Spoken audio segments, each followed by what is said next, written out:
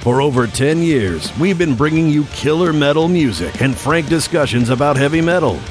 Wait, who the hell is Frank? You are tuned into MSR Cast, brought to you by Mainstream Resistance and Metal Injection. Here are your hosts, Kerry the Metal Geek and Sean the Metal Pigeon. Keep it metal. You are my reason to stay, even if daylight's a lifetime away. May the kings and the queens of the dawn remember my name as dark as the fallen star. My song for the children unforgiven.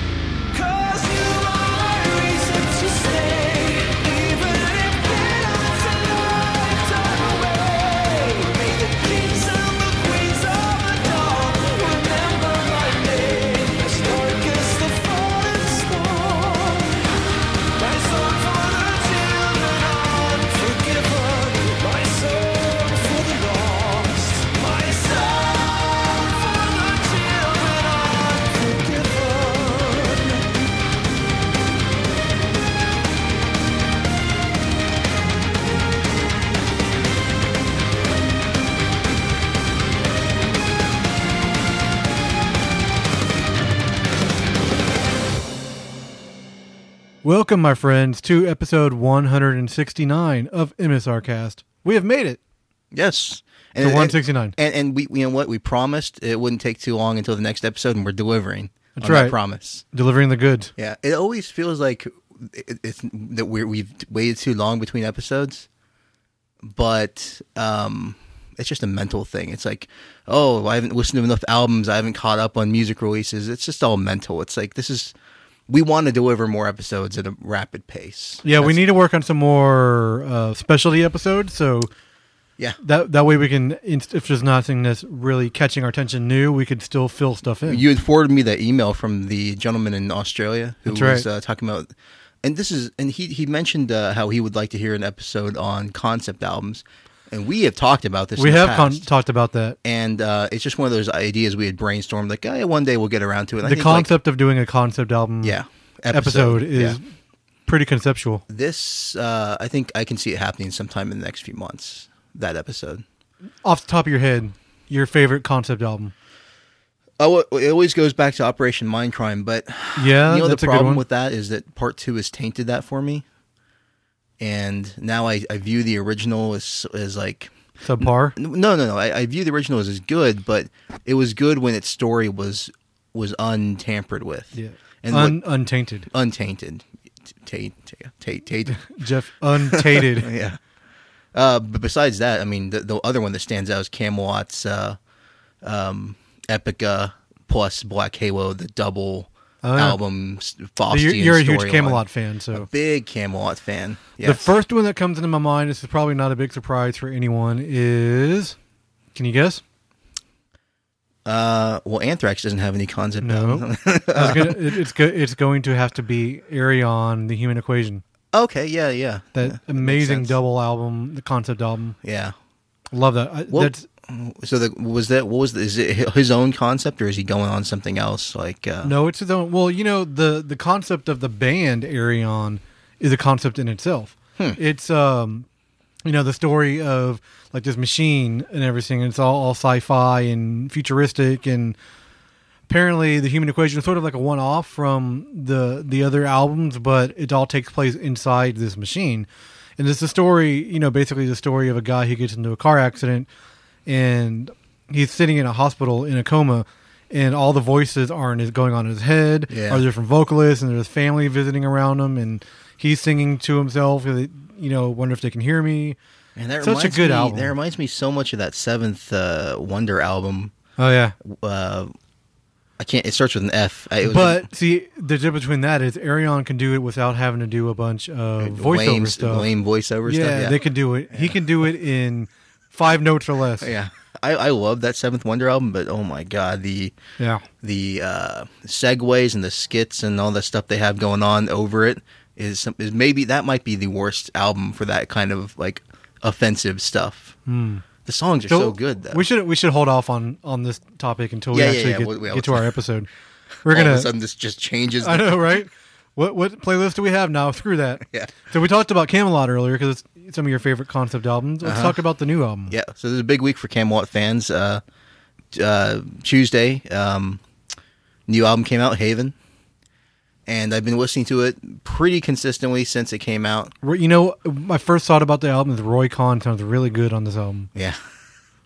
I mean, the thing with the most striking thing to me when I'm listening to it is, well, I can see the greater impact that Tommy Karavic's presence in the songwriting, like actually as a member of the songwriting team, I can see what it's done to their sound, like how it's, how the new Camelot actually has found sort of a path that they can go on, and it does to me sound like a mix of Camelot with Seventh Wonder style vocal. Is that where he's melodies. from? Is he from that band? Seventh Wonder. What's yeah. his name again? Tommy Karavik. Okay. It makes sense now. Because he handles the vocal melodies in that band, and so when he's allowed to, because for the last album, Silverthorn, Oliver Palatine and Thomas Youngblood wrote the album together. They didn't have a singer at the time; they were still auditioning people and kind of thinking about what direction they wanted to go in. So they just wrote the album blind, basically without a voice to go with, kind of like Nightwish with Dark Passion Play, where he wrote the album before he knew what singer he was going to have. But he knew they kind of knew what type of voice they wanted. So anyway, with Camelot, I think their thinking was, let's just get a vocalist that is somewhat similar to Roy, but who can work on his own vocal melodies. Because if you listen to the Roy Khan Camelot stuff, it's not very good. Yeah. Their first singer name is escaping me, but there's no reason to remember. For good reason, he's escaping. Yeah, well, when Roy Khan came on board, that first album, he didn't contribute to the songwriting that much because it was already done. But he did sort of add a little bit to it on the Fourth Legacy when he finally got involved in the songwriting. That album is like spectacular. That was the birth of. So Camelot, you know way more about Camelot than I do. I only know a little bit. Well, that they were a band. Like when I got into them, I got into them hard. Like where that was the only band I was listening to for like about a year. Like just solid, is like exploring their stuff. I can't say I haven't done that before. I do that. Yeah, it happens. Really good bands are going to do that to you. So what do you think of the new album Haven? I'll give you my opinion. Yeah, no, I've listened to first. it. I've listened to it twice, and nothing has really stuck out with me so far. Yeah, well, I can see how, because there's parts of the album where everything's sort of blending together. That's exactly right. It blends together very too much for me. I suspect that's because you need a lot of listens to get to open it up. I listened to the crap. I listened to crap out of Silverthorne, like I just to a point where I got sick of that album because I was trying to determine whether it was the band had failed songwriting wise on the album or whether it was just that I wasn't cracking the nut yet, so to speak. Silverthorne was basically okay. Here's Camelot's nutshell, basically, of their musical journey in the past 10 years. So if Camelot's in a nutshell, are they pistachios or what are they? They're like a Brazil nut. So 2005, that would go good in ice cream, wouldn't 2005 was their last great masterpiece, The Black Halo. it? Yeah, that's a really good album. It rounded off the thing they started with Epica and concept-wise and Karma musically and everything. So the next album, Ghost Opera, is a good album, kind of spotty.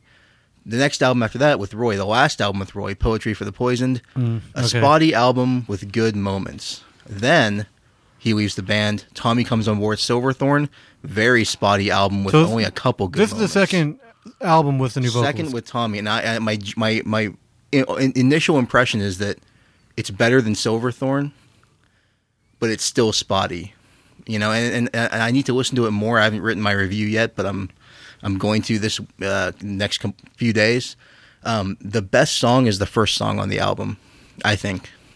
So like right away when I first put the album in and I was listening to it, I was like, oh, whoa. Like this is as good. Like, that first song on the album is the song that we just played.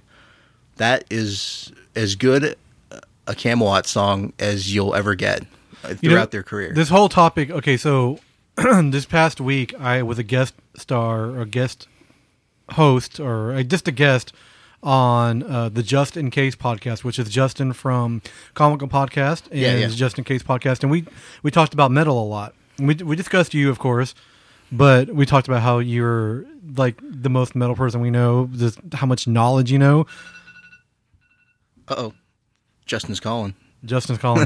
But the other topic, one of the topics that we discussed was what it takes to get into an album. Sometimes when you first hear an album and you love it, it sort of dies away pretty quickly. Yeah. So I'm hoping maybe this Camelot, I'll give it some more spins and maybe it'll catch on to me. But right now it just hasn't. It sounds like one long song to me right now. Yeah, I think it is. I think it's like you have to sort of know what the band is going for. Like with Camelot, there's really good stuff of theirs that takes a while to get into, and then there's stuff off like their early to mid period albums. They're just very instantaneous. Like greatness right when you hear it.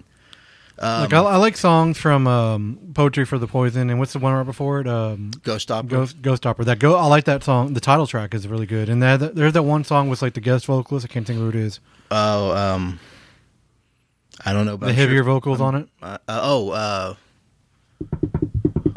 Was it? Doing a drum roll. Come on. Was it? Are you thinking about Shaggrass? Shaggrass. That's who it was. That was on the Black Halo, right? I don't remember. I don't remember which album it was. Yeah, because I think that was like the last heavy male vocalist they had on board. But yeah, no, they have a lot of guest vocalists. Sometimes that's to a fault. Oh, really? Theirs, yeah. I don't know. The new album's hard to decipher because there's. I think it starts out really strong. Tracks 1 through 5 are really, really strong, and then it sort of lulls in the middle there. And I'm still kind of concentrating on listening to that middle period. And I have all these bonus tracks that came with mine, so I'm not. So it's all sort of when it gets to the end of the album, it's sort of a mess. I know the album ends at the song Haven, and there's some other bonus tracks involved and stuff, but I'm still trying to sort all that out. But it is. I will say that what I've noticed, the main thing I've noticed is that Tommy's handling his own vocal melodies, and the band is so much better for it. Like just let him do what he does. The thing that the last album lacked. In fact, there's a song on this album that sounds exactly like the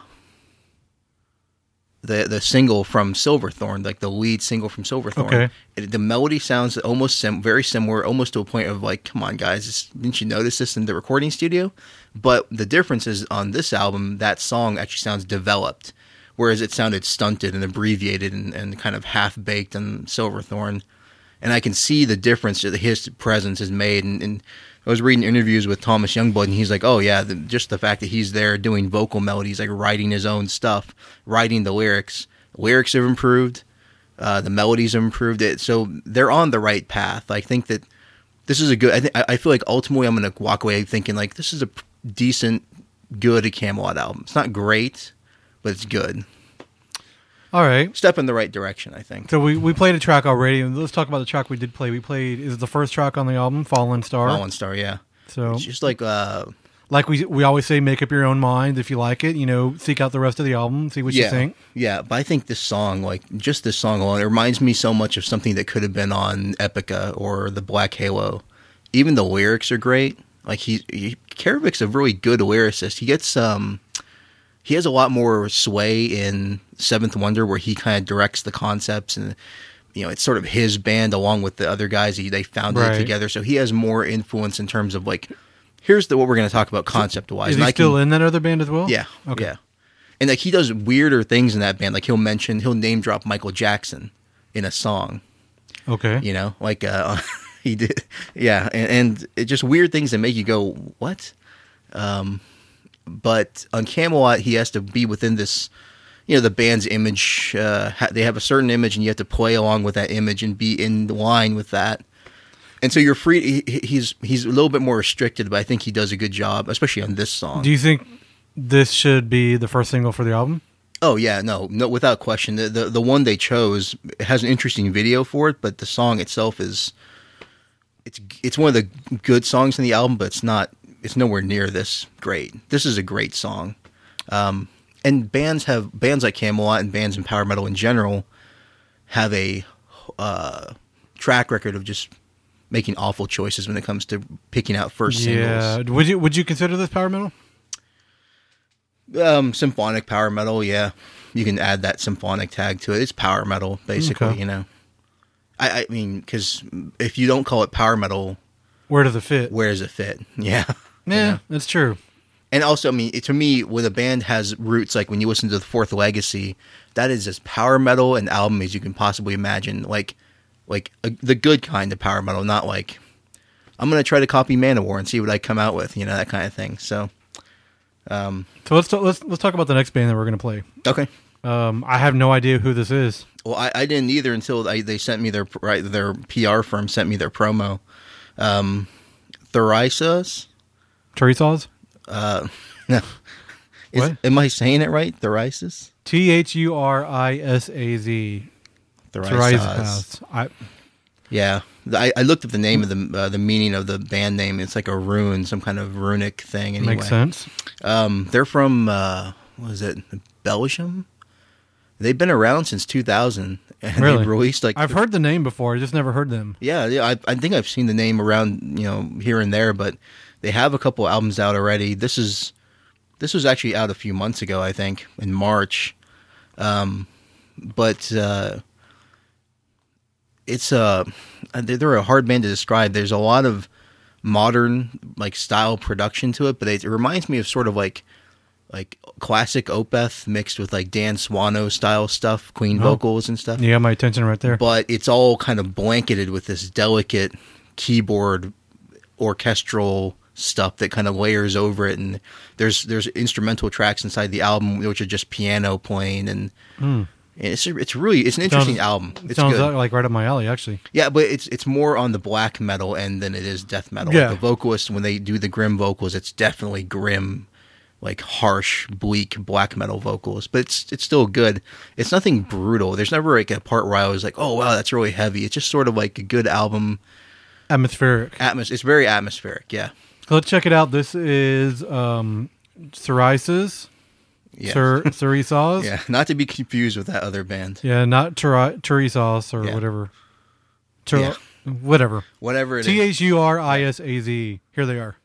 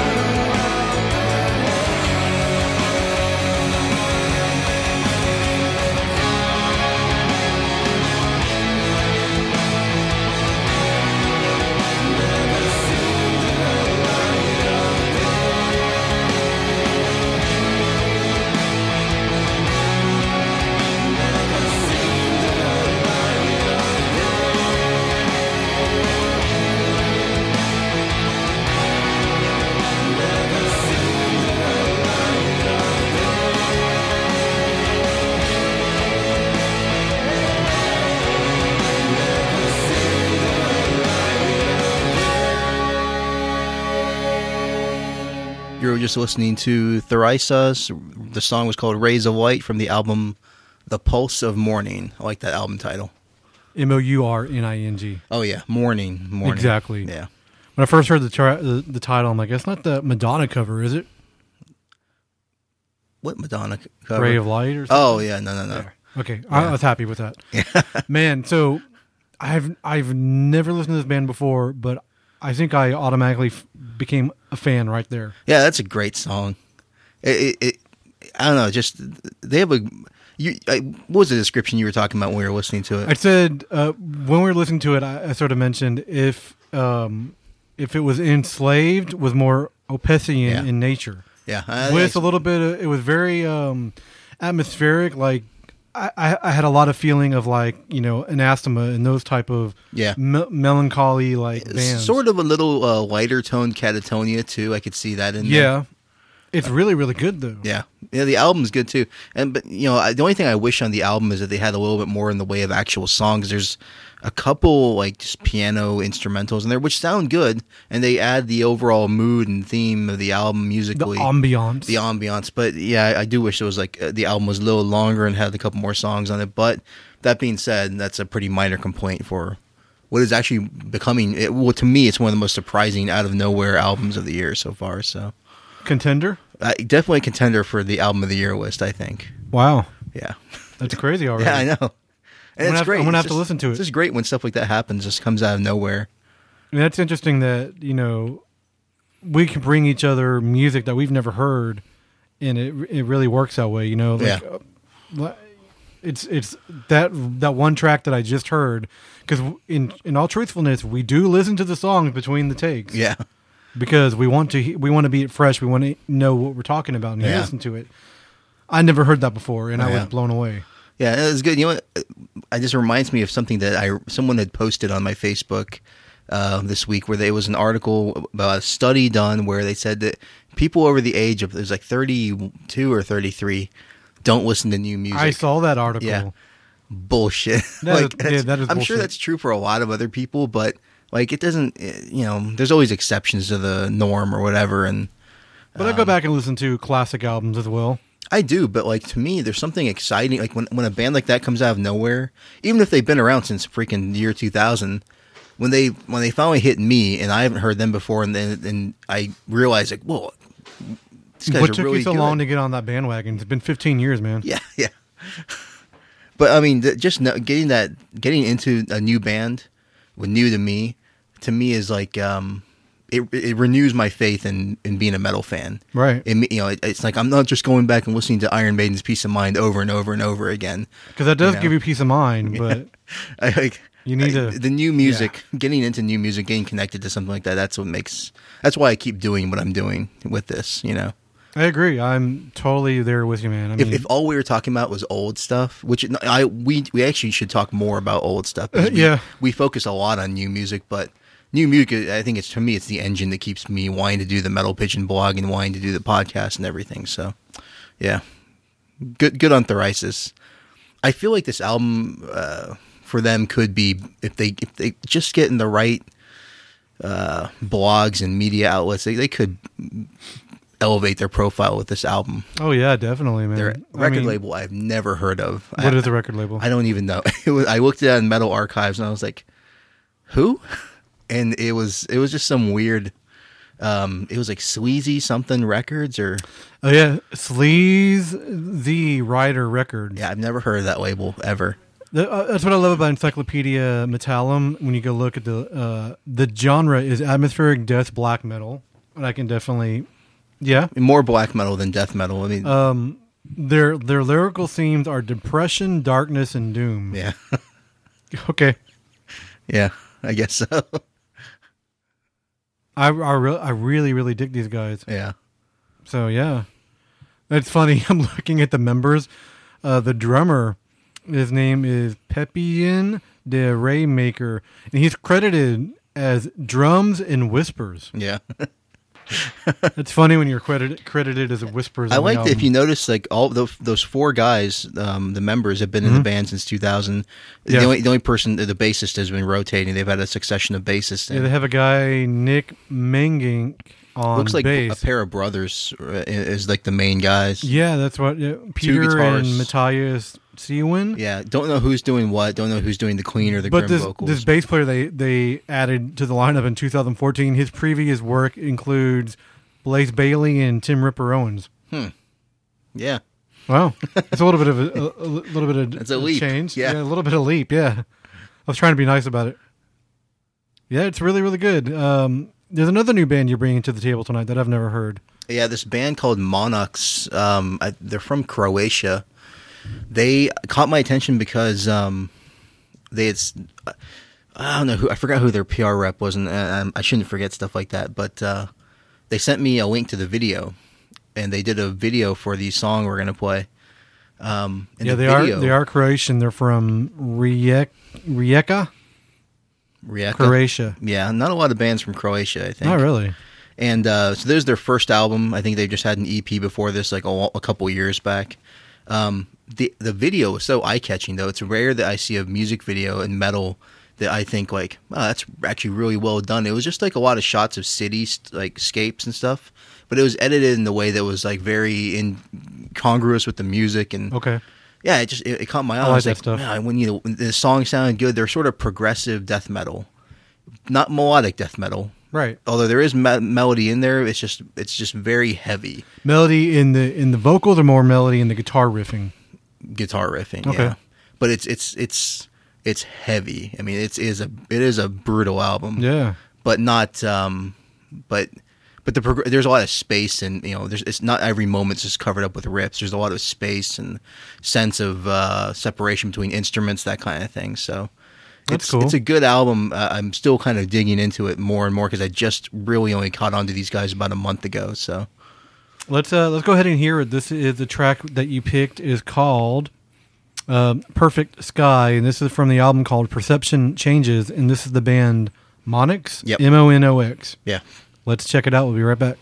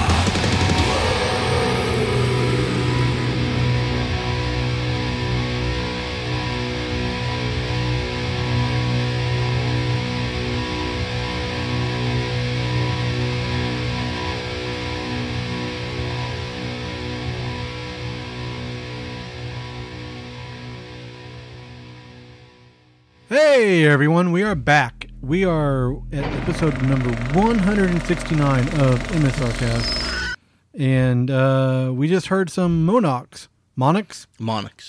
Yes, that's the way I'm going to say it. Perception Changes, the album. What was the name of the song? Perfect Sky. Yeah. So, what did you think of that video? Because we were watching the video. Yeah, we watched the music video. Go to YouTube and search out the music video because it really does, work well for the track. Yeah. The video was shot really, really well. I mean, there's a lot of cool time-lapse photography stuff and video and good editing. Being a video nerd, yeah, it was shot really well. The editing was nice. It fit the track. Yeah. This is something I'm surprised that you're into.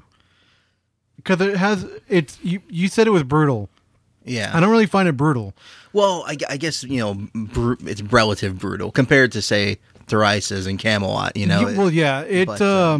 reminds me of something from the 90s in a way, but it sort of has like the little bit of, I'm not going to say metalcore, but it has like that post feel to it. Yeah, that I can detect a little bit. But it's pretty not good. enough to, because normally that stuff puts me off. Yeah, me like too. But the vocals yeah. was something very much from like the 90s. Well, what I like about that vocalist, especially when you see him doing his wildly gesticulating theatrics when he's singing, is he reminds me of like his style is, I'm going to say based on death metal, but he's unrestrained. He's not, he'll break out of that style a lot. Yeah. He reminds me of the singer from Primordial, actually, in a weird way. I can see that, yeah. Like, they don't sound alike, but they're both, like, their voices will go off in just kind of... Wild tangents, yeah. Like we tend to do on this show sometimes. Yes. The thing with the music video, you know way more about video stuff than I do. But for me, most music videos in metal are awful. So when a good one comes along, it stands out that much more. My only complaint about the video at all, it's the whole first 2-3 minutes of the video. Great shots, and there's really cool time-lapse stuff. Yeah. And then most of the rest of it is just them, like, playing. And it goes back to a couple shots at the end, but they could have mixed it around a little bit more. Spread it out more. It's too much of the They blew their load in the very beginning. Right. And they had to have that refractory time. Yeah. And then well, there's that great moment, it's like about a minute in when the song kind of comes to a temporary halt, and the camera zooms back. Yeah. And it's zooming back past the vocalist who's looking out at this cityscape, this blue sky in front of him. It's a great shot because you just see a silhouette of the sky. It's a really wide shot. Yeah, too. It was really nice. Yeah, just one of those things where it's like, well, that's eye-popping. It reminded me that part of just the how great that Evergrey video looked that we were gushing about a couple months ago. So, good on Monarchs to get a video that well on your first album is kind of unheard of in metal. So, yeah. So we have some Gwar news to talk about. Yeah. First of all, we're actually gonna play something from Gwar, just in tribute to Dave Brockie, and something from the last album called From Battle Maximus. But before we get there, there's a little bit of news. So first of all, if you're in Houston, May 22nd to the 25th, come to Comic Palooza because Gwar will be there in costume signing autographs. No, that's right. They don't wear costume. They will be not in costume, but as they are in latex. Yeah. Most of the members, because something weird just happened. Yeah. So this is something that just happened recently. They brought a new character into the band last year. Her name was Volvatron, and she worked really well with the group. I saw them live last year on the tour. But her name is Kim Dilla, Dylla. Apparently, she's no longer in the band. She has been released from the band, and apparently, she found out through social media. Yeah, that's the way they're doing everything these days, I guess. Apparently, that's the way to find out. If you don't have the balls to tell somebody something, just do it over emails or or hey, Facebook. You know what? You're no longer in the band. Let's tell the whole world. What? Yeah. Wait, what? So, what was the reason? I don't know. Personality. I've heard a couple of different things apparently on their Facebook page. one of the posts is no longer there. Apparently, she didn't treat fans nicely, and she might have drank too much or something. But that's all rumor and hearsay because that's not on there anymore. But I just know she's no longer in the band. Yeah, the But from what I've read, they're not getting rid of the character. They're just going to bring in another female. Maybe they're musician. just going to bring in another person, another female to play her. Yeah, because when they announced her, I remember back when they announced her, that in itself, Dave Brockie's passing received a lot of media attention, but her character, the fact that they were bringing in a woman in the band, that brought them more attention. I remember in particular a Nerdist article just talking about her directly, and right. So I don't know, that sucks for her, I guess, because I think the band will be fine without her. They'll just soldier on as they have.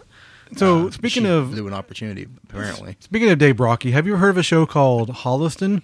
No. It's available on Netflix. Everybody needs to go search this out. It's a weird combination, of a 2-camera comedy show with laugh tracks mixed with like a horror movie. And it's So here's basically the premise. There was only like 6 or 7 episodes, but a couple of actual horror movie directors, Joe Lynch is one of them, Adam Green's the other one. They've put together this sitcom where they work in a TV station doing commercials, and their boss is Dee Snider, dressed up in full Dee Snider regalia. Seriously. And they go through the normal, horrible, TV tropes from a sitcom, like, oh, well, I'm still in love with, like one of the guys, I'm still in love with this girl, and I don't want her to know that I'm not doing well, so I'm going to hire a hooker to go out on this date with us. Right. The hooker's all drugged out and shit. It's not the best show, but it's really, it is sort of funny in the way they make fun of all this type of stuff. But when the one guy, Adam Green, he has problems, so he always sits on his bed and postulates, how to fix the problem. Right. The problem of the week. Right. Otis Urunga's Dave Brockie comes out of the closet, full get up, is as Otis, and gives him advice. Gives his advice and then walks away. Goes back into the closet. It's the weirdest thing ever, man. When was this filmed? 2012, 2013, right before he passed away. Yeah, I never heard of this before.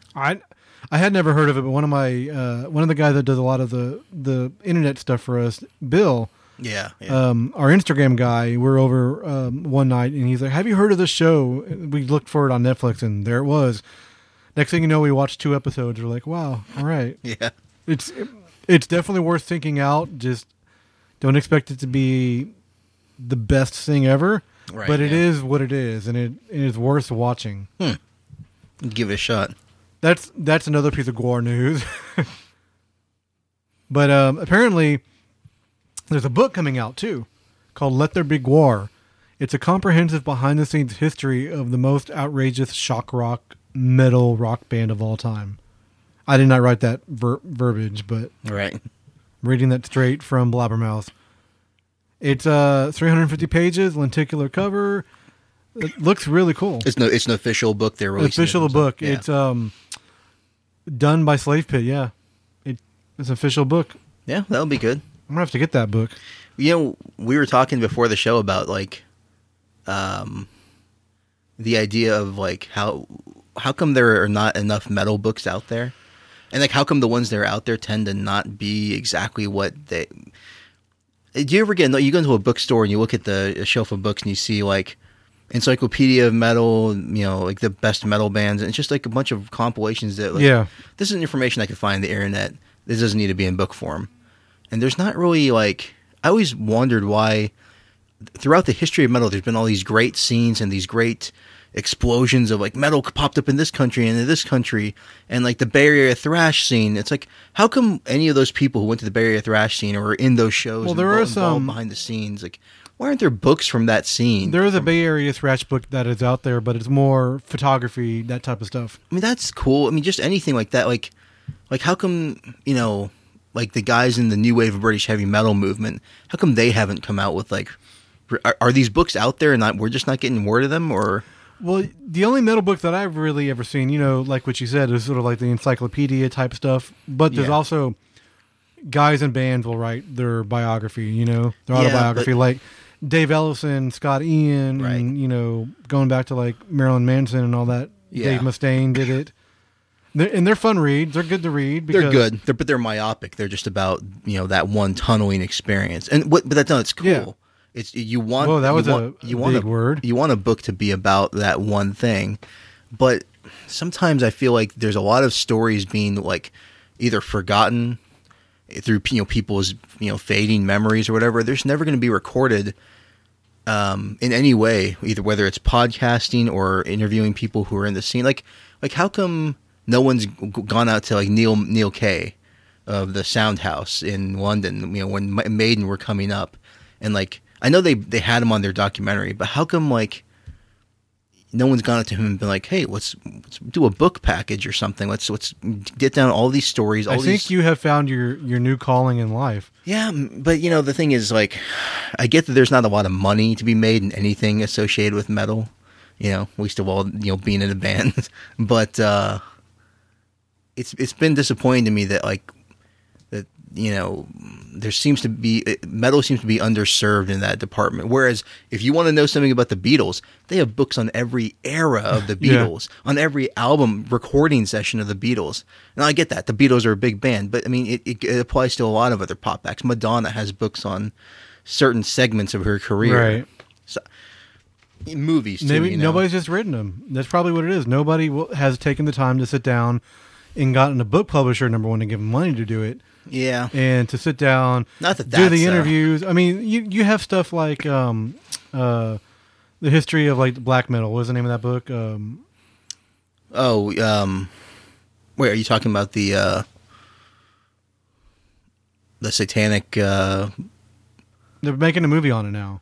Lords of Chaos? Lords of Chaos. Thank you. That book was And we just had people yelling at their iPods. What are you doing? right. You know what it is? Well, Lords of Chaos as a book was kind of sensationalistic to a fault. Yeah. It got so much wrong. But it was done. It was done, and that's what I would want to see for like Florida, for example. Like the death metal scene down there in the early days. Like I've heard interviews cool. with John Schaefer where he was talking about how Iced Earth was one of the few power metal bands down there. They were working near Tampa with Sabotage, and like Camelot came up from that area too. But the area was largely dominated by death metal bands. Yeah. But they were all, because it was just a small scene. Power metal, progressive metal bands, death metal bands had to work together. They had to play the same shows, the same bills. And so, like, there's got to be some great stories kicking around there about, like, There's got to be a lot of days. great Morrisound. Morrisounds, yeah, exactly. Definitely some good stories come out of there. Yeah, did you, we never talked about this on the show, but did you ever go through the entire collection of those Metal Evolution shows by Sam I did Dunn? watch all those, yeah. Yeah, did you watch the Extreme Metal episode that he released later on? No, I haven't seen that one. Is it online or? Yeah, you just have to like BitTorrent and whatever because they released it online. Was it like a Kickstarter type of deal? Kickstarter, yeah, okay. exactly, I haven't yeah. seen that one yet. Yeah, no. It's good. I mean, he doesn't get to everything, obviously, but Can't. It's hard.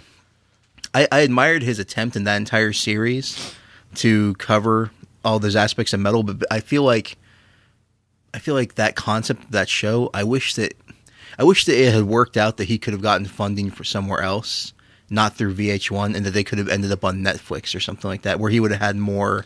Well, you got to remember when that show came out, Netflix wasn't really what it is. I don't even think it was. Yeah, it probably wasn't even around. Yeah. So I mean, totally different. I mean, Yeah. he went where the money was, and Right. VH1 was doing rock documentaries, and they Yeah. still are. So I see why it worked for that. Yeah. I'm not trying to fault Sam Dunn. He's done good stuff, but unfortunately, it's just him. We just wait on this guy. Like no one else is doing anything, and that's what kind of sucks about it. I've had ideas. I want to do stuff. But Yeah. it's getting funding and time. I mean, you look at the way they recorded even the movie, the Headbanger's Journey. I mean, they had to fly all over the place. Yeah. So that money's got to come from somewhere. It's Yeah. not coming out of your own bank account. That's for sure. It's coming from private funding somehow. So That's true. So that segment from Guar to funding your movie. Yeah. That's pretty great. Let's play some more music. Let's play Guar. Now All that we're right. talking about him. Yeah. Again. This is in tribute, of course, to Mr. Oderus Urungus, Dave Rocky himself. I don't think we never really did a proper tribute show. But we have played tracks in memory, but now I guess we didn't. No, we never really did. With all the stuff going on with Gore in the news right now, and then they're coming to Comic Palooza. I thought it was a fitting time to play something from their last album. Yes. So the track that I picked out is "Madness at the Core of Time," and then we're going to get to another track right after that. We're just going to give you a twofer. Yeah. 1-2 punch in the face. Yes. We're going to get something from the new Arcturus album. Yeah, which sounded good. Yes, we will talk about it when we get back Yep. because there's a lot of stuff talking about this album. It's talking about top 10 already. There's a contender already for me. Ooh. Let's get into Guar and then we'll get into some Arcturus and we'll be right back.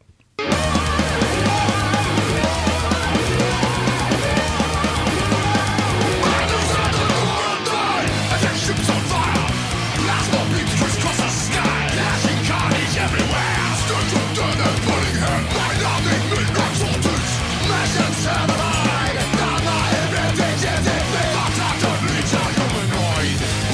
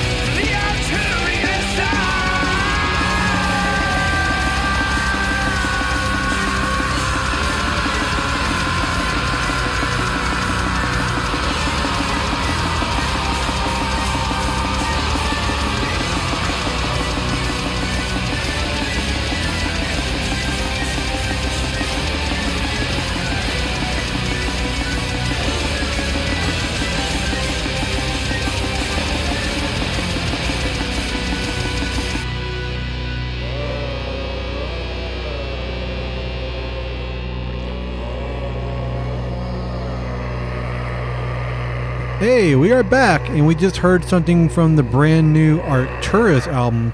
It's been 10 years since the last album, man. Yeah, it's crazy. I think, honestly, I just kind of thought that project was done. Yeah. You know? Me too, man. I mean, if you don't know who Arcturus is, they've been around for a long time. I guess first full length was 96. It's basically Hellhammer and ICS Vortex, who was in Bort Nagar, Jimmy Borgir, a bunch of these bands. He's an awesome fucking vocalist. He does some weird stuff with his voice, man. Yeah. He left Demu in, 2009 or something? Yeah. Or before Vortex is one of those guys where his voice it's an instrument. It's not just singing, you know what I mean? Yeah. Although he has a nice melodic singer. Yes, he is. When he wants to be. So the name of the new album is called Arcturian. The track that we heard is called The Arcturian Sign. And it does have like that really cool like techno industrial beat intro. Yeah. It's a really, really good album. Who's in the lineup right now? The lineup is Hellhammer, ICS Vortex, Molarn, Skull, and Sverd. Sverd. Sverd. Okay. Us Texan guys, we can't say those Norwegian names like we should be able to. Yeah. I don't know if they've been around or anything like that. Kind of hard when they're not using their real names. Yeah. Just coming out right now. Actually, this week is the release of it. It's on Prophecy Productions. I definitely recommend if you like really spacey black metal that's Bort Nagar in nature. Yeah, that's the key reference right there. Yeah. I think you have to appreciate a little Bort Nagar to appreciate Arcturus. Is Bort Nagarian in nature? Yeah. We've termed two different things tonight. Opesian in nature and Bort Nagarian in nature. Yeah. So you know what? Speaking of Bort Nagar, I don't think we've ever mentioned on the show, but Vintersorg had a head injury like about half a year ago. No, I didn't know that. He fell off a ladder doing something. I don't know what he was doing, but he had a head injury. Went to the hospital. They did like some operations. I have to say it. Did he go from Vintersorg to Vintersor? Yeah, just the worst. Okay, I'm done. Let's go back to it. But so anyway, he's posted updates on his Facebook about how he's recuperating and stuff, but it affected his. It just kind of messed him up. I don't know. I don't want to say the wrong thing, but he. Basically, I get the impression that he has like a long, recuperation period ahead of him. Long basically. road to recovery, huh? And so he's said that he's the music might be slow in coming, that kind of thing. So that's affecting Vintersorg himself, his projects. Yeah, like Bort Nagar. It made me wonder if like they would consider like, well, if we want to get a Bort Nagar album out, getting Vortex on board again as the singer. I mean, that could be a solution. It would work. Yeah. I want Vintersorg to get better and get back to it, but obviously his health is more important than anything. So. Right. So yeah, best wishes to Vintersorg because that sucks. When I read about that, I was a couple months late on it. No, I didn't even know this. I was just like, what? And and it's weird. Facebook has this way of just hiding news. Okay, we're not going there, are we? No, I'm not going to rant about it. Okay. But for example, I didn't know that Thomas Buscheberg and Clementine DeLune are no longer in Serenity, which really bummed me out because that was a band that right. I was really big on that album. I felt like they were heading in the right direction. They were going to be competing with like some of the bigger power metal bands, and then they lose their main songwriter, their guitarist. They lose the great female voice they had. She's going to be doing other like Visions of Atlantis now. Bummer. It just sucked. I read that like a couple months after it happened, thanks to stupid Facebook. Apparently, I guess it didn't make Blabbermouth or whatever, but yeah, the Facebook algorithm it's all kinds of awful. Yeah. Yeah. It's going to get worse too. There's some articles I read recently that's I read about that. Okay, we're not going there. Yeah. We'll save that for a ranting on Metal Geeks or something. Yeah. Right. So yeah, new Arcturus, definitely recommend this album. It's I can't stop listening to it. It's just really that good. Yeah.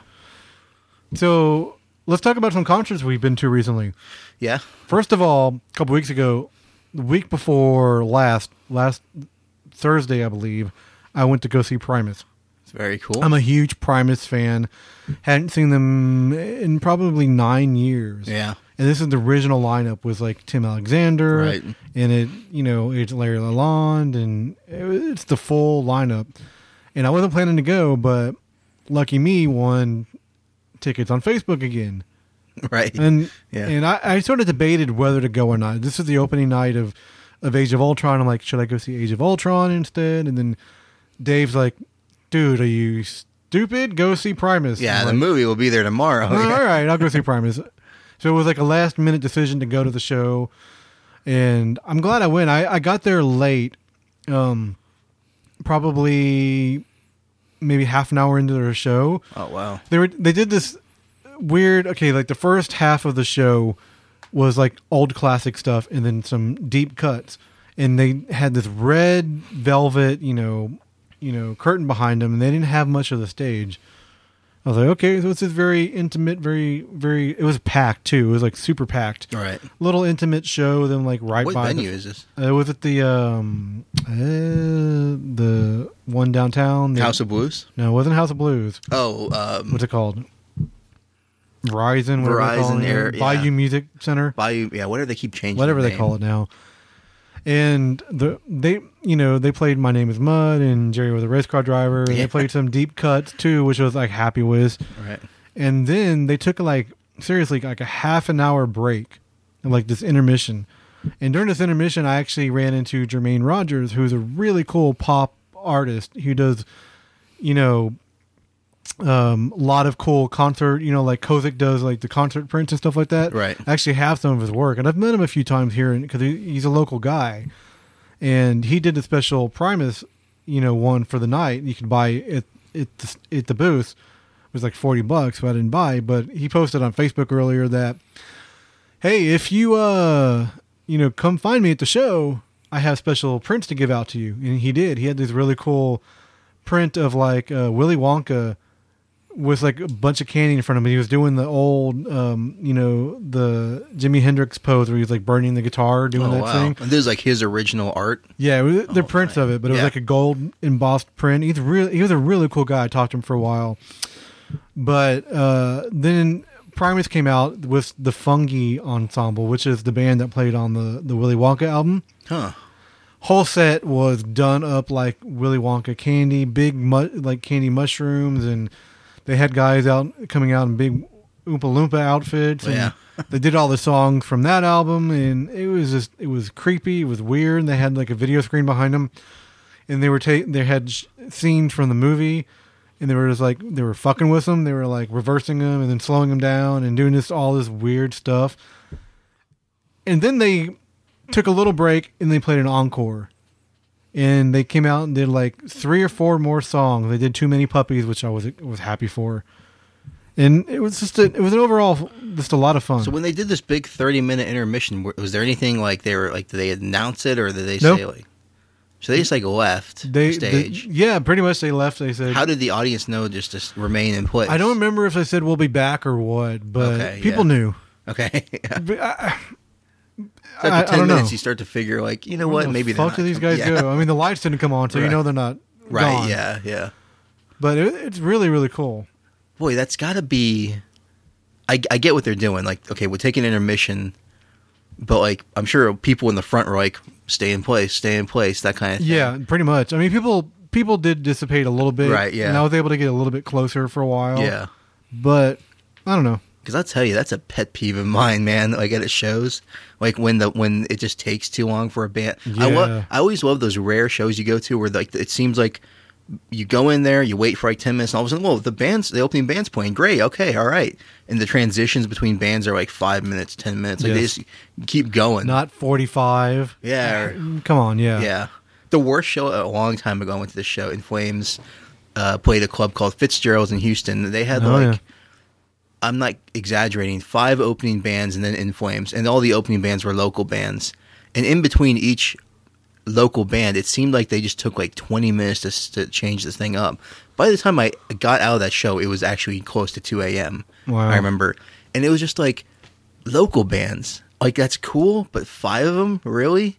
And it just dragged on to a point where I went up to the balcony level, and I just sort of zoned out for a while, and I just stopped. I stopped listening. I was like, I was actually here for In Flames, but I kind of just want to go home now. You know? I know. I feel you there. The wait times in shows, I mean, I don't know. It's a killer. It's the kind of thing that can actually ruin an experience. So by the time this episode is released, it will come out a week later than when we record usually. Yeah. Because it's time for editing and promotion and all that kind of stuff. But we went to a concert together the other night. Yeah. So here, I almost didn't make it in. Right. Yeah. So let me talk about that story. So we went. You already bought a ticket. I was given a pass from KNAC to review the show, and I didn't bring a camera or anything. Thank God I didn't. But of course, it was Delane, Sabaton, and Nightwish. Big show. I get up there a little bit later. I was like, okay, I'm gonna, I know I'm probably gonna miss part of the opening band, but I got off of work, made dinner. Lazy, you don't want us to leave right away. Right, Right. When the show starts at 8 and I get off work at 6, that's difficult. But I get there and I was like, okay, I'm on the guest list for KNAC, blah, blah, blah. And I gave them my ID, and they're like, you're not on the list. Like, what do you mean? I know I'm on the guest list for, and I told them the production company that gave me the PR company, and like, nope, you're not here. All right, next person. I'm like, what the fuck? Now I know I'm on the list. And I didn't know what to do. So I looked at my emails, and, I found the guy from the company who set me up with he's like, oh, here's, just in case you have any problems, here's the phone number of the tour manager. Gave me his name and everything. Called him, no answer. Texted him. I was like, hey, I'm with KNAC and I'm not, ticket's not here for me. What's going on? What's the deal? What is the deal? And I was like, I'm not paying, was it $45 at the door to get in? Right, yeah. A ridiculous amount of money just for that show. Right. I was like, I'm not paying that money. I knew Sabaton was about to go on in the next 5-10 minutes, because when I got there, Delane was just finishing up. So I'm not going to mention any names, but a guy in the scene saw my dilemma, and he's like, I'm going to take care of it. So he goes in. He's like, oh, I told somebody, and blah, blah, blah. And, we'll see what happens. And I was like, I was about ready to leave. I was like, there's no way I'm going to get in. And Dauber for Emotions of Slumber, next thing I knew, I heard my name. He's like, Carrie. And I turned around, there he was, and he had a pass, like a, photo pass and a ticket for me. He's like, I heard about, come on in. Yeah. Walked right up, Very went around cool. the thing, and walked in. I was like, all right. So I, thanked him profusely. I was like, thank you very, very much, man. And I saw the lights coming down. I was like, I know Sabaton's about to come on. Like, all right, I know Sean's here somewhere. So I was like, I'll find him after Sabaton plays. And I just walked up like halfway up, and I looked over, and like, there's Sean, like 3 people over. I'm like, hey, what's up? We watched Sabaton together. Yeah. So let's start talking about the show. Since I did make it in. Yeah. Well, I mean, my experience was that I basically I saw Delane last year, and I wasn't that wild on them. They're good with what they do, but it's not like, I don't know. I just didn't really feel the need to see him again. So I went to that bar in the last episode to have some continuity with the last episode. You talked about Neil's. It's the called bar. a callback. Yeah. Call back to the last episode. The bar that was diagonally across from the venue is called Neil's. It's this comic book geek themed bar, video game consoles. There's this great place. Yes. And so I basically geek bar heaven. to call back to the last episode about what's our perfect show situation. That venue, for all its faults, finally has a situation where I feel like I'm going to look forward to going to shows there now, because I can go there, drink at this bar beforehand, eat some barbecue at they're cooking barbecue up out And there. play Mario Kart. And play Mario Kart, or they even had like the Cavs game on, so I watched a little bit of that. It was great. So I They come have in. sports on there? They had 3 TVs, one showing Star Trek, one showing Simpsons, one showing the Cavs game, the playoffs. All right, so I'm a little disappointed now. No, it's fine. But great little spot. So if you're in Houston, go to Neil's, buy Warehouse Live. Yes. But I when I enter in the venue, Dwayne's on their last song, and I move up when these guys are pushing their way through the crowd. I follow in behind them to get up to close to the front to see Sabaton.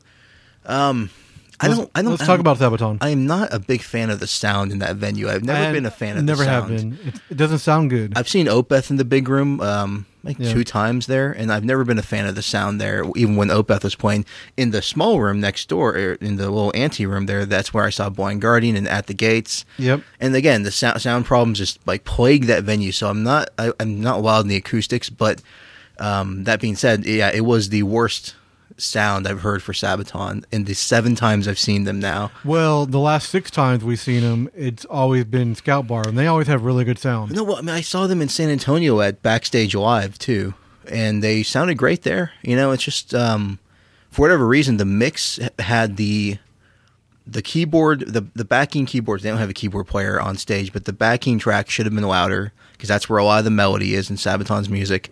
The guitars were too loud. Joachim was like really low in the mix too. Joachim was extremely low in the mix, and that was unfortunate because, I mean, come on, he's the guy, you know. Yeah. And so, but I feel like the band kind of noticed that. Like, I feel like they might have not been happy with the Do you sound. think they were extra hammy that night? And I think they went extra hammy on their antics, their joke throwing. They clearly. Here's the thing about Sabaton: they've toured the state so much that they realize that Texas is like a special place for them because they get big receptions in Texas. Oh yeah, very huge. And it's not like that anywhere else. I mean, I'm not saying that other cities don't have that, but in Texas in particular, I know that they have spoken about it at length, that they like playing down here because the enthusiasm from the crowd is so much. And there's more Nightwish fans there clearly than Sabaton fans, but by the end of people the show, are there for Nightwish. Oh, very much there for it. I was there for Sabaton. Honestly, we were joking. I was talking to these people in the line when I was stupidly waiting in line for whatever reason. I figured out I shouldn't be waiting in the line. We were talking about how it looked like the average median age of the audience was like, I don't know, 18 years old if you averaged everyone together. You know, it's like, this is a young crowd. Like a lot of kids, a lot of teenagers, a lot of the kids behind me in line were in high school talking about how they had seen each other in 5th period or whatever. You know, Sabaton always puts on a good show. They do what they do. They have the audience eating out of their hands. Yeah, and it's yoke. And it's just it's the fact that they're smiling on stage. You don't see a lot of metal bands do that. They're happy. They're happy to be playing. They're happy to have an audience. They're goofing off. They're fucking with each other while they're playing. Joachim has great stage mechanism movements on stage to get the crowd going. You know, it's not just the traditional hey. Compared, the only other lead of a band that I could compare Joachim to of how much he can control an audience is Bruce Dickinson. Yeah, Bruce is the only answer. I mean, I've seen a lot of those good frontmen, but Bruce Dickinson is up there as far as being a guy who can get an audience to basically. There's a lot of cliches you can throw here, but basically, when he says "scream for me," everyone screams for him, and you can't be the frontman of some generic rock band and have everyone do that, right? You know, but Sabaton, I mean, they appreciate the fans. You can tell. I mean, they hung out at shows like a Scout Bar afterwards and just met everybody that would want to come up to them. Yeah, well, this show was noteworthy for them. This is their first appearance in Houston where they're not playing at that other venue, Scout Bar. And here's the thing. They mentioned that on stage, too. They even talked about it, like, we can actually see the city. We're actually in downtown for once. For anyone not familiar with Houston, there's Houston, the central, the city, downtown, very big city. We're the 4th largest city in the United States. The venue that Sabaton normally plays at that a lot of metal shows go to is called the Scout Bar. The Scout Bar is way over on the southwest, very stretchy corner of the city. Like, it's barely in Houston. You're basically on the outskirts of you're going towards nearby Galveston. Yeah, you're going towards the coast. It's where NASA is, basically. It really is. Yeah. So, it's just, it was cool to see them in a different setting. That being said, I just wish they were I wish that show was at, like, the Scout Bar, even though that would be obnoxiously crowded for a Nightwish show. I don't think they would get everyone in there. There's no way. I've been to a Testament show at Scout Bar that was like that. It was just nut to butt. You could not move. Oh, yeah. Well, I remember, speaking of Sabaton, when I saw Accept in Sabaton, it was a Saturday night, and for whatever reason, that show was packed wall to wall, like you could not move. It was Accept, I believe. Yeah, Accept. That was definitely what brought all the old school rockers out. So, this show, Sabaton, good set list. Not the best song choice. I feel like they could have skipped Ghost Division. I feel like that's kind of been played out as an opening song for them. Well, but it's a good catchy track, and It is, but I just feel like, especially with the sound problems they had, it didn't have the same impact it could have. When it's on, it's really good, but it I don't know. And I feel like they could have. I like the fact that they played Resist and Bite. yeah, Great, my favorite song from the last album, and it sounded so great live. You know, they didn't do that song last time. They played the Audie Murphy song, which they did again a couple nights ago. But so the set list was okay. Well, it could have been improved, but they didn't have a long time. They only had had a like certain amount of time, 30, 35 minutes set, and they decided to. I feel like they consciously decided to add a little bit of jokey humor time. If you took all the jokey humor time they did and it would compound it, probably would have equaled out another song they could have played Maybe. at that time. During like right before the last song, there's these two kids in the audience, like a 6 and 8 year old, brother and sister.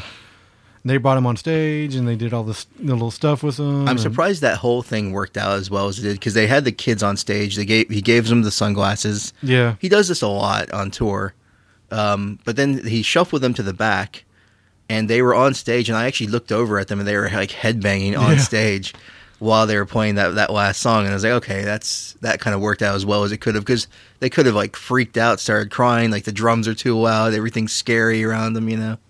Weeds are little kids, so I think I feel like, and I was looking around at people's reactions around me on the this balcony to my left, and people on my right, and looking at these Nightwish fans and seeing what was etched on their face, and most of the time everyone was just kind of grinning, like, wow, look at these guys. I heard people commenting after they played, and I really liked it. I've never heard them before, but I love that band. Yeah, so I think they won a lot of people over that night. On this tour, they're going to win a lot of people over. Yeah, no, and this is the kind of tour they need to be on. Sabaton is not going to be the little band that everybody loves anymore. They're going to be a big band.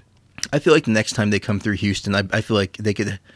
If they headlined, they would be back at the Scout Bar, but it would be a bigger audience for them. Well, yeah. I mean, one of the times we saw them headline at Scout Bar, there was maybe 50, 60 people. Yeah. It was a great show. It was great for us, yeah. But, I remember seeing them at Backstage Live in San Antonio. Backstage Live, by the way, is basically comparable to Warehouse Live as far as venue size. And there was only 50 people there. That was the very first show they had the new guys in the band on the Careless Rex tour. The very first show.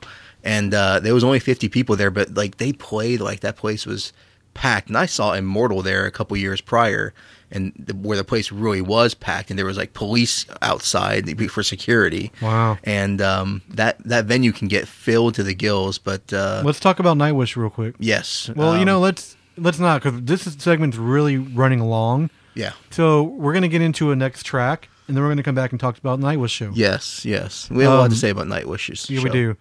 So let's get something. Let's get some Halloween-y in here. We have a couple new tracks to play. Is this new Halloween? This is brand new Halloween. Huh. Okay, so this album comes out in July, right? They released a single already. Okay. This is one of the tracks called "Lost in America." Yeah, I haven't heard this yet. You're about to. Full disclosure. So, okay, yeah. So yeah, it's definitely Halloween. It's a little bit old school in a way. Huh. You'll hear it. To me, it sounds like something that could fit right on. That could mean a lot when you refer. It sounds like something that could fit right on Keeper of the Seven Keys. Okay, all right. It really does. Let's get into Halloween. We're going to talk about that, and we're going to talk about Nightwish, and then we have one brand new track to play at the very end of the show. That pretty surprising. Yes. And we'll be right back.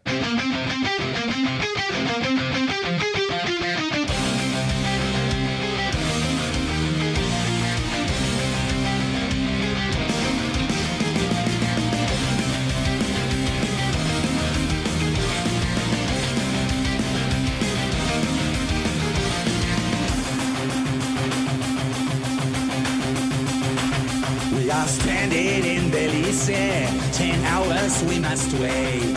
They started with a flight show, so the airport opens late. Nobody really told us, nobody seems to know. Now we're sitting here all drinking, we hope to catch the show.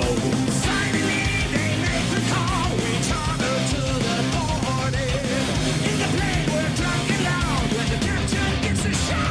We are high, we are far,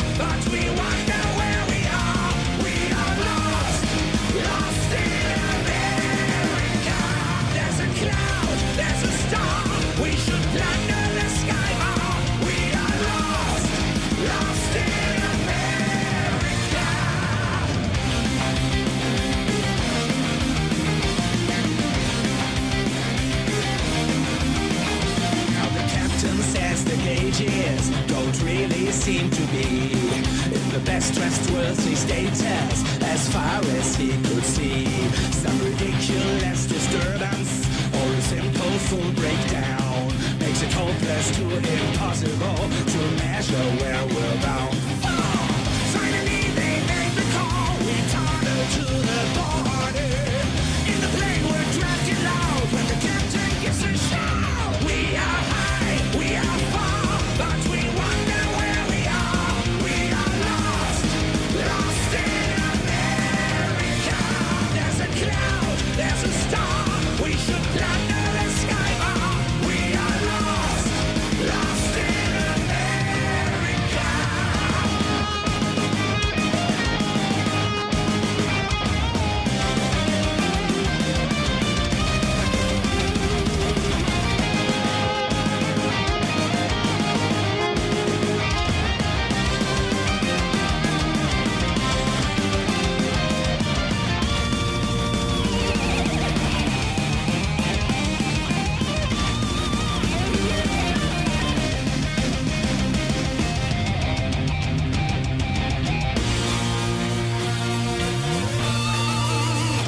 We are high, we are far, but we wonder where we are. We are lost, lost in America. There's a cloud, there's a star, we should plunder the sky. We are lost, lost in America. We are high, we are far, but we wonder where we are. We are lost, lost in America.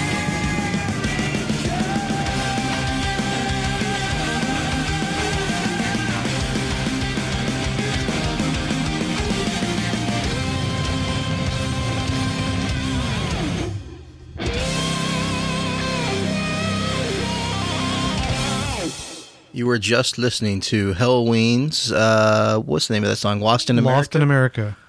Nice little hook. It's a B-side from their current single. It's not Current single. Yeah, it's probably going to be on the album, but Yeah. B-side sounds so weird when you say it The like name that. of the single was The Battle's Battle's Lost. Won. The Battle's Won. Okay. Yeah, there's a lyric video for that Yeah. song right now, which is pretty cool. So we listened to both of these songs. I gotta say, I like the B-side way more than the actual single. It has a catchy, very catchy hook in the chorus. Well, what the B-side reminds me of is like the old, traditional Halloween, because Halloween always has a humorous side to them Yes. too. And that's kind of like one of their long-running things. And so it's just, I don't know, better hook. That hook is great. Has a new vocalist, Andy Darris. Yeah, new vocalist. Yeah, Been in the band longer than any other vocalist I've ever had. yeah. That actual single though, which obviously you have to go and hear it yourself, but it seemed to be lacking something. I don't know. No, the first time I heard it, I felt the same way. Yeah, maybe Now it's really, really, really catchy. okay. I'll have to go back and It's one of those. It's one of those earworms. Yeah. I didn't really, I don't know, Halloween's so hard to, when you think about, everyone wants to relate everything to their Keeper era. But to me, it sounded almost like a mix of like, it wasn't the last album, but it was the album before that, before the Weird album they just did. The Weird album. It's sort of like, for me, when you talk about Andy Darris era Halloween, I feel like you can only compare it to Andy Darris era Halloween because there's nothing that they've really done that reminds me of anything they did with Keyscape. I feel like it's almost two different bands. Maybe that's a minority opinion, but like Keyscape's vocals just made that band sound entirely different. So the album is called My God Given Right. Comes out sometime in 2015, a few months from now.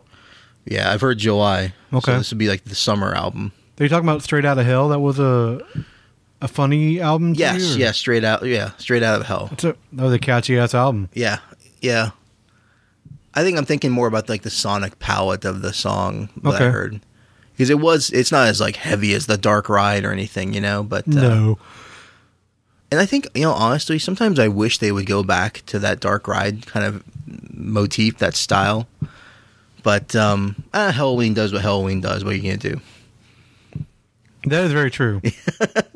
They always have a Halloween style about them. Yeah. Did you ever listen to the album they did Unarmed? Was that the weird album they just did? The remade covers of? Well, it's 2009, so Okay. but it was a reworked version of older tracks. Yeah, I was not a fan of that. I love that album. I'm not a fan of that album. I appreciate the fact that they try to do something different, and I'm not going to kill them for it. But it just didn't work for me. Like, I was not impressed. I don't know. The Keepers trilogy on that album, was it's so heavy. It's so good. It's just Maybe I'll go back and There's definitely. It's definitely different because there's like jazz versions of like Dr. Stein. Yeah, no good. No, you'll get into it. You're not leaving this house until you listen to it over and over and over. But yeah, there was something from the brand new Halloween that comes out this year. Just a little sample, and we have a sample from another album coming out soon to end the show. But let's not get there quite yet. Yeah, let's not. We were talking about Nightwish, right? We need to talk about Nightwish. So here's my thing about Nightwish. Yeah, I've never been a big fan, but I adore the new album. I love the new album. Yeah. It's really, really good. Mainly because Floor's presence, right? Maybe it's the first album that I really gave the time and respect enough to really get into. I feel like you have to go back at some point and explore their catalog over again. And go back to Wishmaster, Century Child, and listen and go. And see what it is that is bringing these 18-year-old girls to these shows, right? The set list for the show, were you happy with it? Yes and no. I was happy with how audacious it was, but they packed in 3 epics. Unheard. One of the epics is 24 minutes long, for God's sake. Well, from the new album? Yeah, and they played that. They played The Poet and the Pendulum, which is from Dark Passion Play, which is like a 13-minute long song. Floor actually mentioned that it was only the 3rd time they had played it. I knew that wasn't true when I heard it. She meant that it was because I've heard Annette sing it back in 2007. It's the 3rd time they played it. The 3rd time with her, she played it. Right. Well, 3rd time that night. Yeah. Yeah. But anyway, so it was, and they did a good job. It just went on a little bit too long. I feel like The Poet and the Pendulum, they should have just played the first 7 minutes. That's like the meaty part of the song, and the rest of it sort of. It's good, but it just trails off, and I feel like it killed the momentum of the set.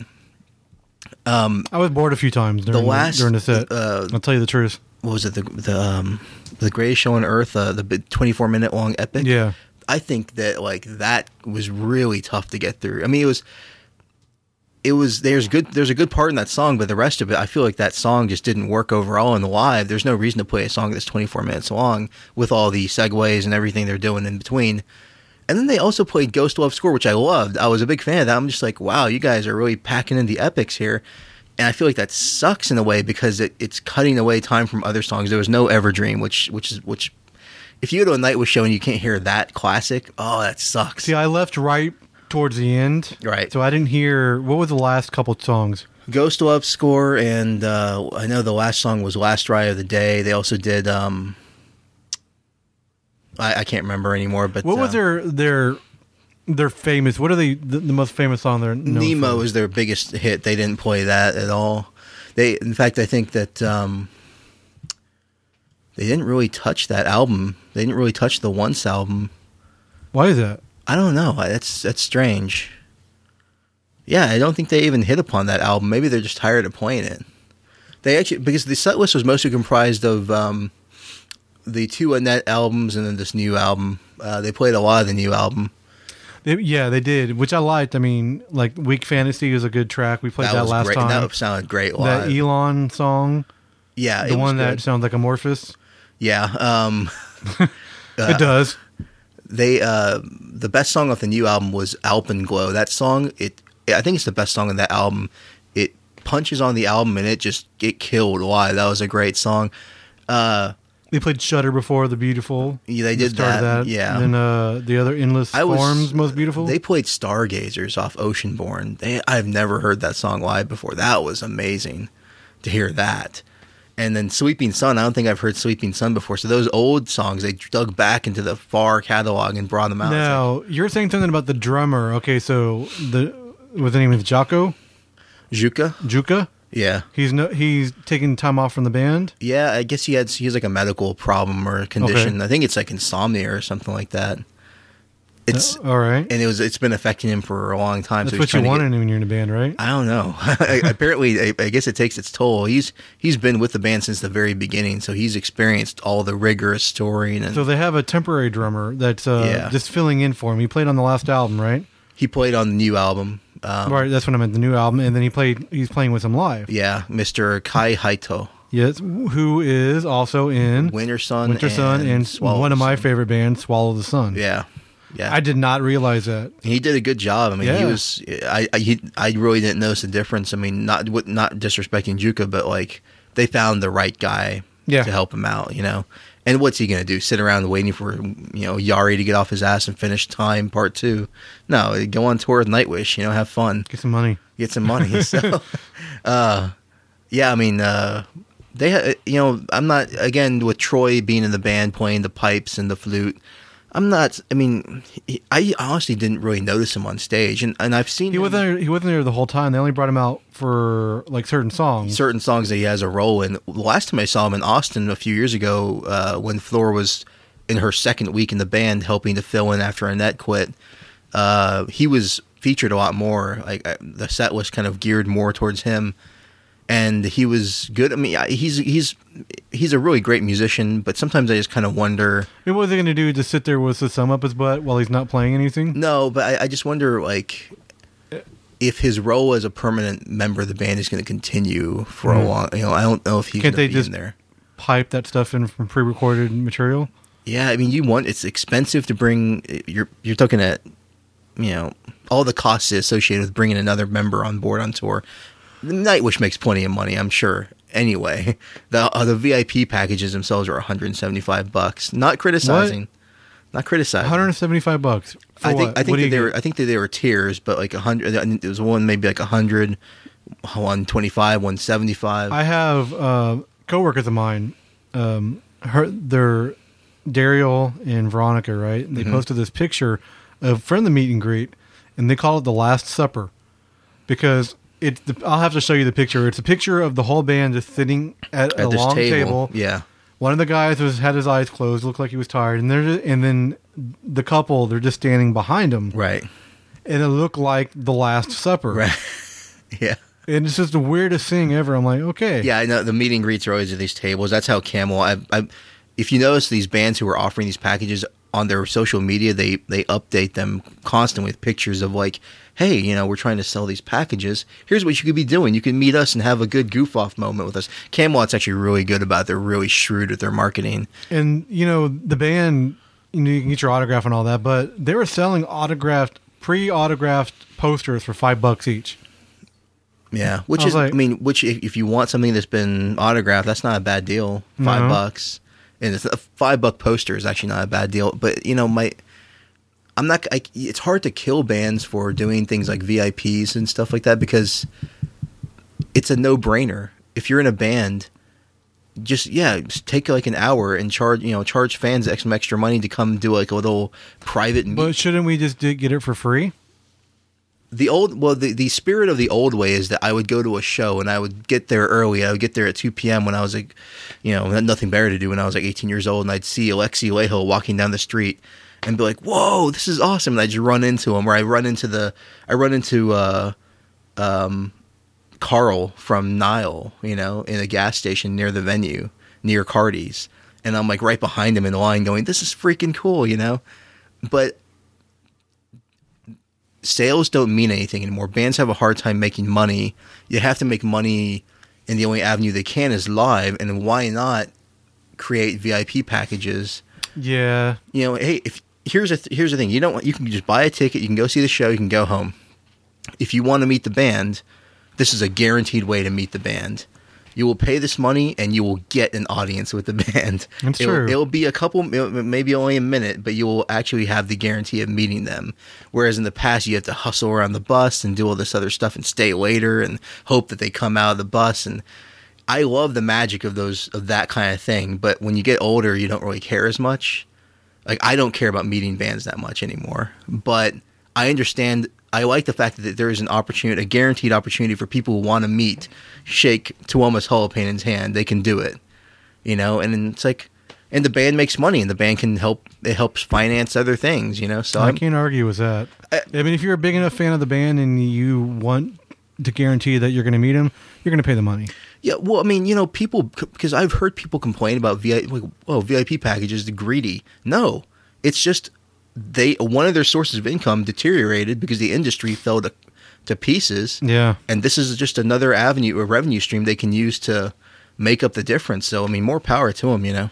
So, I think that's going to wrap up this episode, and we've talked about a lot of Frank discussion. Yeah, I will say, you know, we were criticizing Nightwish. They sounded good.